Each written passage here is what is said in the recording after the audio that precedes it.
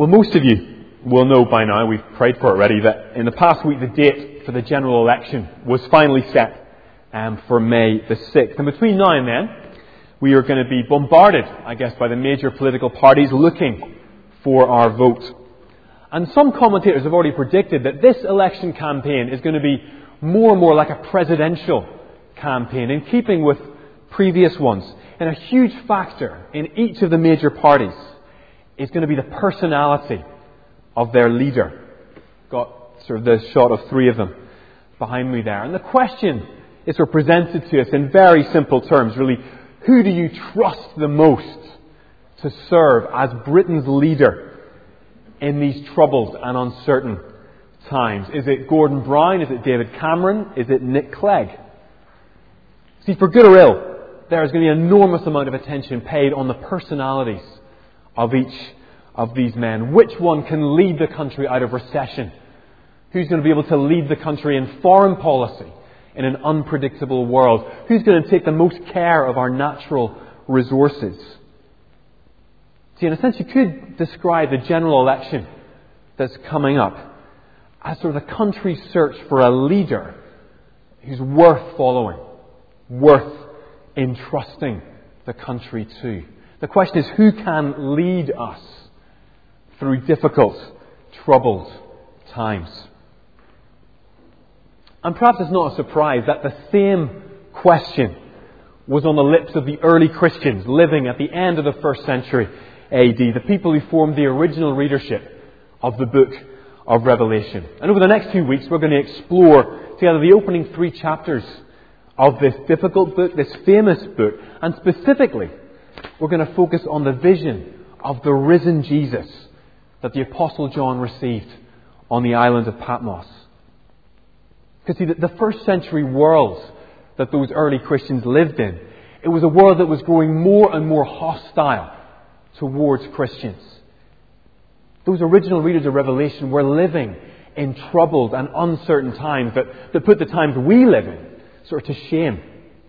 In fact, a wave of terrible persecution was about to hit these Christians. And most commentators believe that John received his vision in sort of the mid-90s AD, near the end of the reign of the Emperor Domitian. And it was during this emperor's reign that failure to honour the emperor as a god became a political offence. And you could be punished for not worshipping the emperor. And so up to that point, the Roman Empire had actually provided quite a bit of stability for the early Christians, that it actually benefited the spread of the gospel enormously. The Christians were able to take the gospel through Roman trade routes, and they were actually afforded a bit of protection by Roman authorities from their Jewish opponents. And we see that happening in the book of Acts again and again. That was sort of written in the mid-60s AD.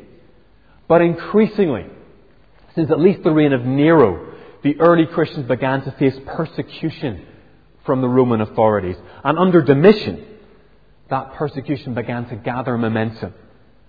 And it was against that atmosphere of a hostile world, of persecution already and more persecution to come, that John received this vision, verse 19, of what is now and what will take place later. And I hope we saw when Edith read Revelation 1 to us a few minutes ago, this is quite a vision. It's sort of awe-inspiring if we let it impact us. It's a vision of the risen Jesus, and you could almost say it is a frightening vision. Because John here comes face to face with the all-powerful Son of God in all His resurrection glory, in all His majesty. And verse 17, we've got John's reaction to that encounter. Let me read verse 17 for us. When I saw Him, I fell at His feet as though dead. See, this is a terrifying experience for John. But we need to see, as John saw, that it is only this risen Jesus, in all His majesty and power, who can lead His people through the time of persecution that was coming. See, John needed to see something of the power and the glory of Jesus if he was to truly understand that his future and the future of all the early Christians was completely secure in the hands of Jesus. The Christians John was writing to needed to know who the risen Jesus was. And today, Christians sitting here today need to know who the risen Jesus is if we're going to trust in him and if we're going to know that actually our lives are secure in his hands, even when we might struggle to believe that. But we need to be clear that living in 21st century Britain, we actually should be wary of drawing too many close parallels between the situation John's readers find themselves in and the situation we're in today. Because clearly we don't face the same level of persecution that John's readers did, or that huge numbers of Christians do across the world in countries like North Korea, Saudi Arabia, China. But what we do share with John's readers is that every Christian here this morning, at some point in their lives, will face the same sort of question John and his readers faced. Is God really in control of my life when everything seems to be spinning out of control? Can I really trust that God's purposes for me are good when people around me tell me that they are not? Again, we just need to think a little bit about our own experience. If you're a Christian here today, that Christians routinely face ridicule and even hostility from a world that rejects the message of Jesus. And then you just have to think, well, if God is meant to be on our side, why do so many bad things happen to professing Christians? Why do Christians get sick? Why do their children get sick? Why do Christians face discrimination in the workplace? Why do Christian marriages face difficulties? Why do Christian marriages sometimes break down? Why do Christians so often feel discouraged, depressed, even lost when they try and discern God's will for their lives? Is God really in control of my life? Can I really trust that God's purposes for me are good? Those are questions that will hit every believer at some point in their lives. Maybe they have hit you recently. And those are the questions facing those 7 churches that John is writing to.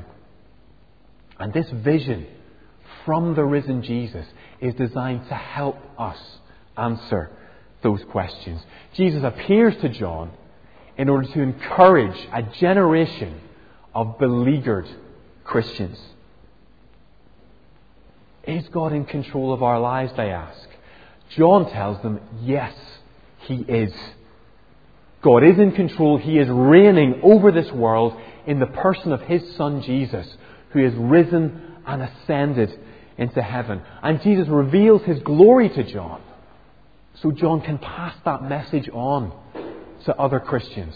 Pass it on to those Asian Christians. Pass it on to us reading his prophecy today. And we need to say that in many ways it's not a comfortable vision of Jesus we get here. In fact, seeing the glory of the risen Jesus is a terrifying experience for John.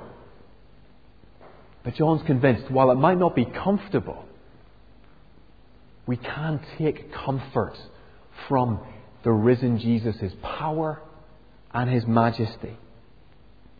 And we need to see him in his glory as he reveals himself to John if we're going to be able to trust him in our lives, to follow him for the rest of our lives, and to make him known in a world that actually denies his power, denies his relevance, denies his goodness.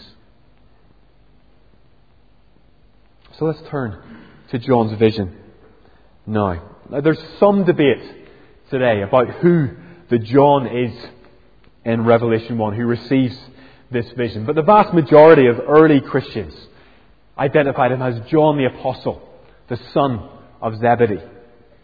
And that John, he was one of the very first disciples called by Jesus during his earthly ministry. And along with Peter and James, he formed part of the inner circle of Jesus' disciples. And the Gospel of John refers to him as the disciple whom Jesus loved This is a man who knew Jesus well, knew him intimately during his ministry on earth. But by the time we meet John on the island of Patmos in verse 9 here, about 60 years have passed since Jesus' death, resurrection and ascension. And John is an old man now. He survived persecutions that came before. The persecutions of the Emperor Nero that claimed the lives of so many Christians, including Peter and the Apostle Paul. And now here he was, in exile on Patmos, verse 9, because of the Word of God and the testimony of Jesus, preparing himself to live through yet more troubled and uncertain times for the early church. You see, John had known Jesus well during his earthly ministry, and yet even he could have been forgiven for beginning to doubt whether Jesus' followers could survive yet another onslaught of persecution from the Roman Empire. See, John had known Jesus well, but he needed to be reminded, as we all need to be reminded again and again, of just who Jesus really is, if he was going to be able to go on trusting in him. John needed a fresh vision of the risen Jesus, and that's exactly what he gets in verses 9 to 20, and not only for his benefit, but for our benefit this morning.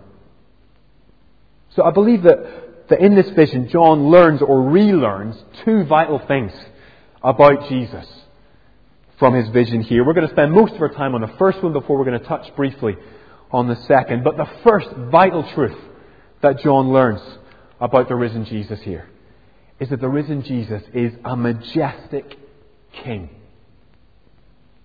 Again, we just need to think who it is who's receiving this vision. This is John, the disciple whom Jesus loved, who had spent 3 years of his life with Jesus, who reclined next to Jesus at the Last Supper. He's a man who was very familiar with Jesus. He knew him. He loved him. And yet, when he is confronted here with the risen Jesus in all his majesty and power, verse 17, when I saw him, John says, I fell at his feet as though dead. He is overawed by the risen Jesus. And as we read this description, we should be overawed also.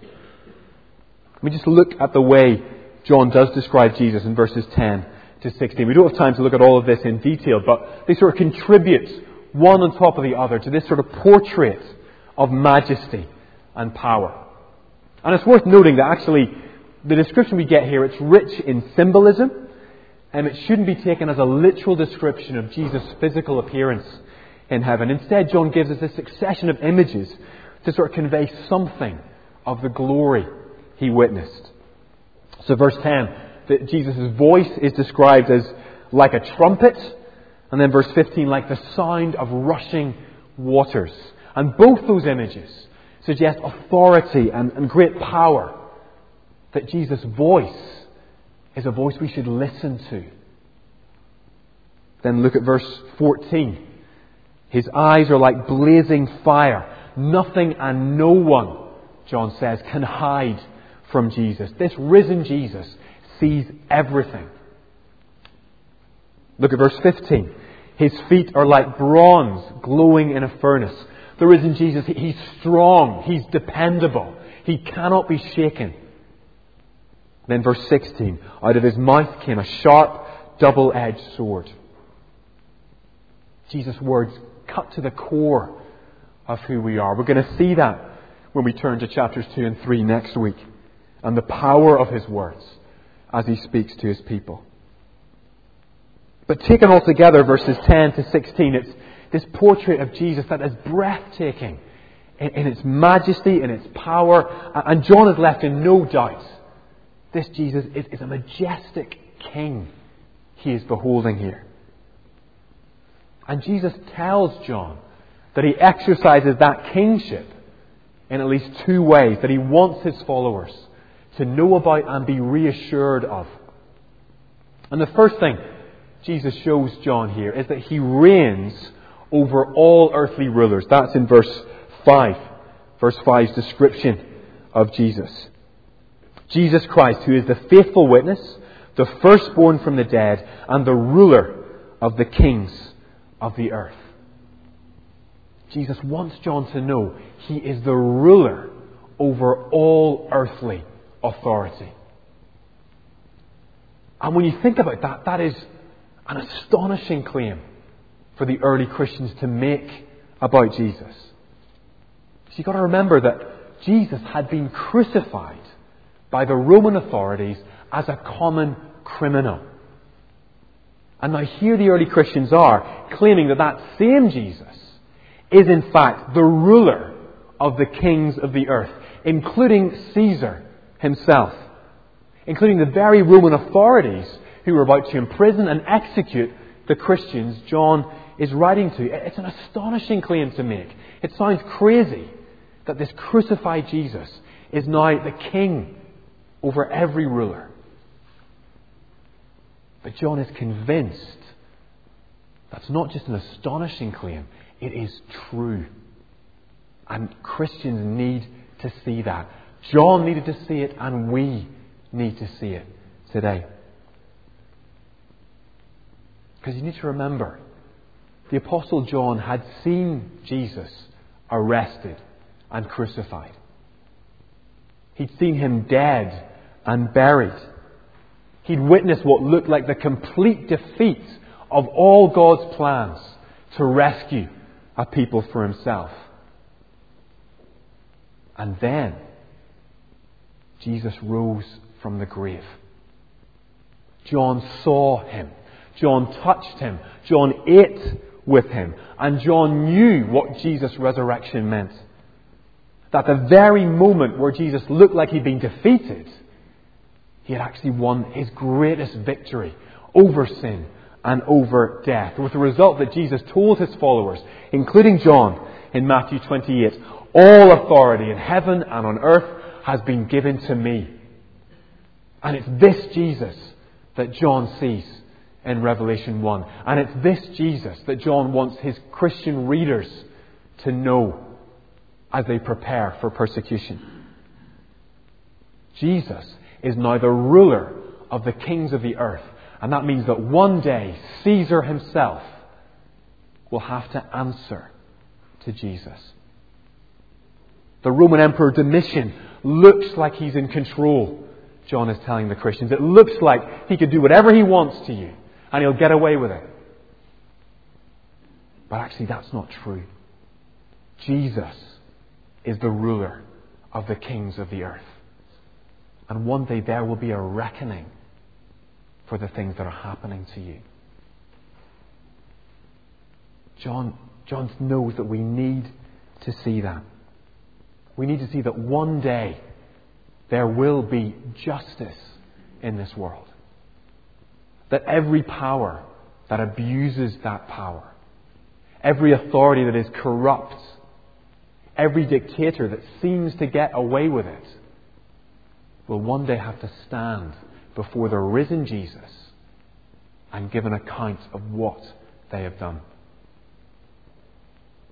No one will get off scot-free, Jesus tells John here. Whether it's a Roman emperor or a European dictator, whether it's Idi Amin or Slobodan Milosevic, Jesus, John learns here, is the ruler of the kings of the earth. There will be justice because he is the ruler. And we can take comfort from that when we seem to be denied justice here and now. And another aspect of Jesus' kingship that John celebrates here is that he is king over life and death. Once again, we see that demonstrated in the events of the first Easter Sunday. Verse 5 tells us Jesus is the firstborn from the dead, the first person to defeat death, to endure death and come out the other side. But again, that phrase, firstborn, suggests that he won't be the last.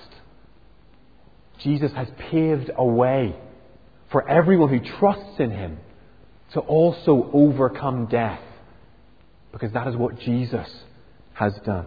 Every individual who puts their trust in Jesus gets to share in that victory over death. See, these Christians needed to know this. Even death itself could not separate them from Jesus. Even those violent persecution could not drive a wedge between them and the love of God demonstrated in Jesus. Just look at Jesus' description of himself in verse 18. He says, I am the living one. I was dead, and behold, I am alive forever and ever, and I hold the keys of death and Hades. It's a great image there. Jesus holds the keys. He decides who goes in and who goes out. He's the one who is in control. No enemy, no power can stand against Jesus. Not even death, we learn here. He has defeated them all. Jesus is a majestic King, John discovers. But I wonder, as you read over verses 10 to 16, how you sort of react to that vision of Jesus. How you respond to this picture of the risen Jesus in all his majesty. Because I wonder, are you frightened or intimidated by this Jesus? So often it is seeing Jesus in his earthly ministry that sort of draws us to him. His gentleness with children. His acceptance of the poor and the marginalized. Isn't this Jesus just a bit too scary? Is he somehow different to that other Jesus? Well, no. If you look at verse 13, he is still like a son of man. Jesus' favourite description of himself on earth. This is the same Jesus. But in a sense, we actually should be frightened by the risen Jesus. We actually shouldn't saunter into his presence as we so often do and just imagine that Jesus is our mate, our buddy. See, there is a place for awe in the Christian life. John experiences that here. And he wants us to see it too. See, put simply, Jesus is the Son of God. And we are not.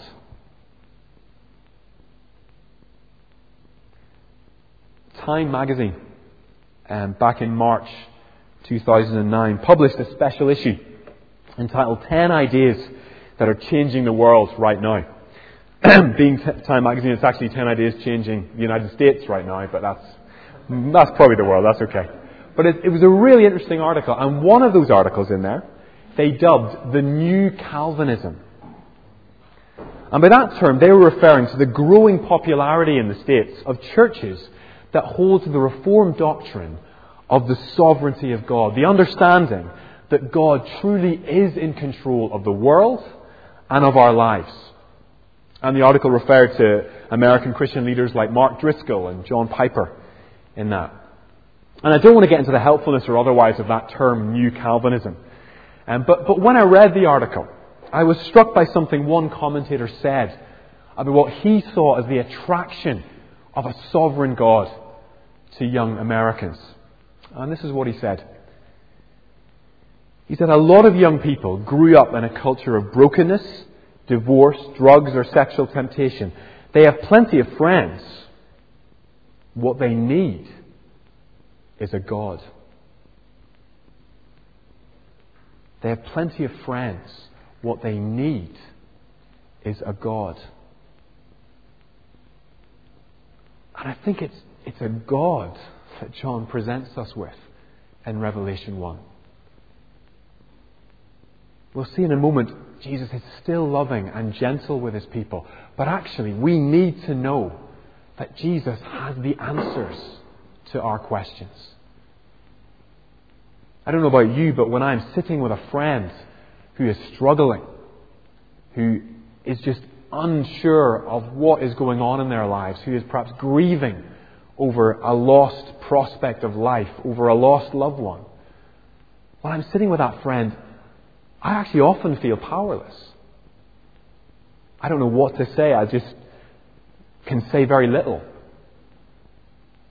The best we can do is pray, but I come away frustrated that as a friend I want to be able to do more. But actually what we need, it's not friends ultimately, though they are a gift from God. We need God Himself, because only He has the power we need to overcome the obstacles in front of us. Only He is worth trusting. Only He is able to keep us in the face of doubt and uncertainty and struggle. We need to see God in His majesty. And we need to point one another to God.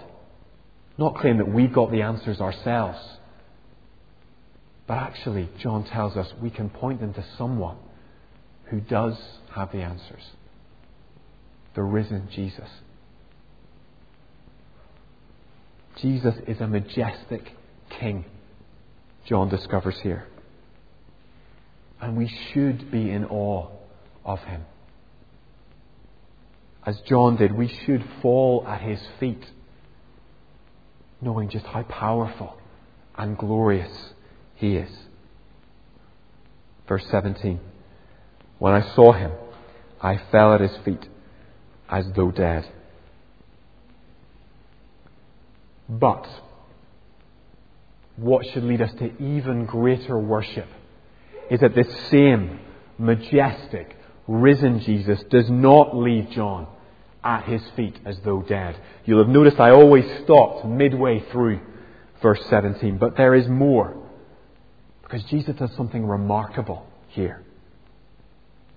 Then He placed His right hand on me and said, "Do not be afraid." See, Jesus is not only a majestic King. He is also a loving King, and a King who is gentle with His people.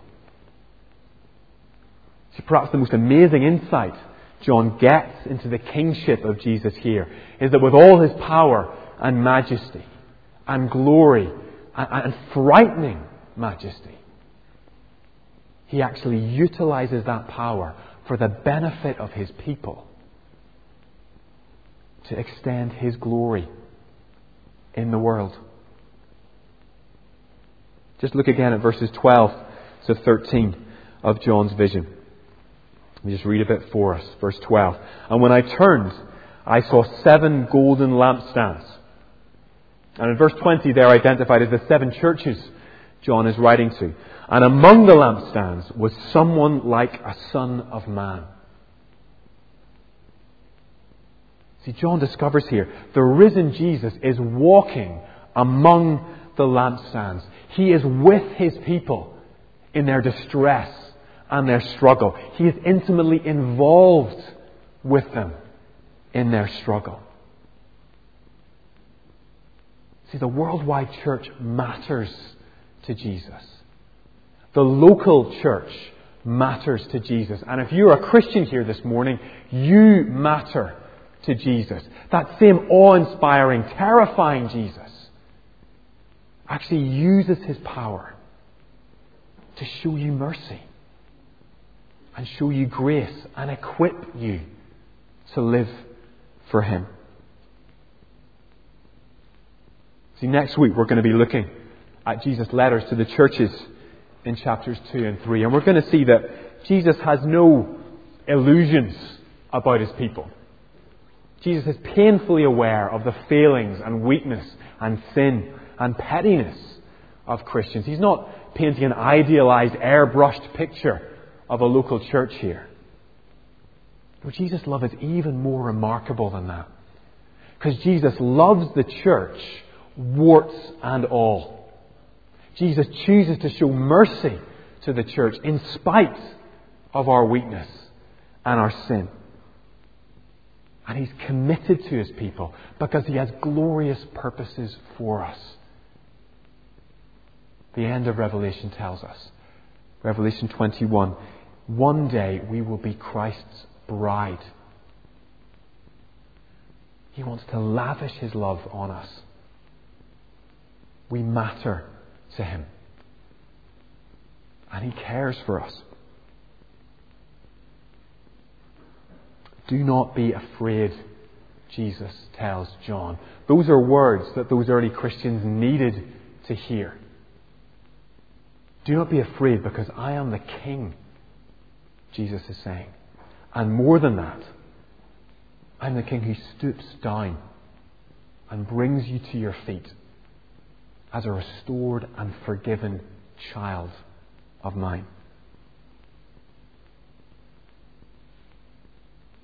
In verses 5 and 6 of this chapter, sort of at the very outset of his book, John does something that the Apostle Paul does a lot. He interrupts what he's doing to sort of worship Jesus. It's always great to read the New Testament when the writers do that. I want to sort of finish our time looking at those words of praise in verses 5 and 6. But to Him who loves us and has freed us from our sins by His blood and has made us to be a kingdom and priests to serve His God and Father. To Him be glory and power forever and ever. Amen. See, these are core truths that John just has to worship Jesus for. To Him who loves us. That is the simplest truth we could ever learn. If you were a child growing up in a Christian community, you heard that week in, week out in Sunday school. And yet it is so vital for every Christian sitting here this morning to remember that. The risen Jesus loves you. Never doubt that. Because there will be events that will happen in your life that will make you doubt that. But He does love you in the face of suffering and opposition and trouble and uncertainty. Never doubt, John says, that this same risen Jesus loves you. And He freed us from our sins by His blood. Verse 5. Again, how do we know that Jesus loves us? How can we know that's not just wishful thinking? We know it because He's freed us by His blood. He set us free from sin at the cross. And that is a solid reminder to hold on to of Jesus' love and care for His people. And He hasn't finished with us either, John says, who has made us to be a kingdom and priests to serve His God and Father. So I don't know how you generally think of yourself this morning, but if you're a Christian, John tells us here how Jesus thinks of you. You're a royal member of His kingdom. And you're a priest. You're a priest who can serve Him, who can make Him known to other people. And one day, He will transform you completely. So you will serve in His presence and delight in His presence. It's as if Jesus looks at us not just as what we are now, but what one day we will be. And He's committed to ensuring that that transformation happens. This vision of the risen Jesus, it's Jesus as a majestic King, it's Jesus as a loving King. But John is confident we need to see this Jesus in all His glory and His majesty, in all the frightening aspects of His sovereignty. Because only He is strong enough to keep us from falling and to ensure that every one of His promises to us of forgiveness, of new life, of the new creation, He will keep them. And He will keep us.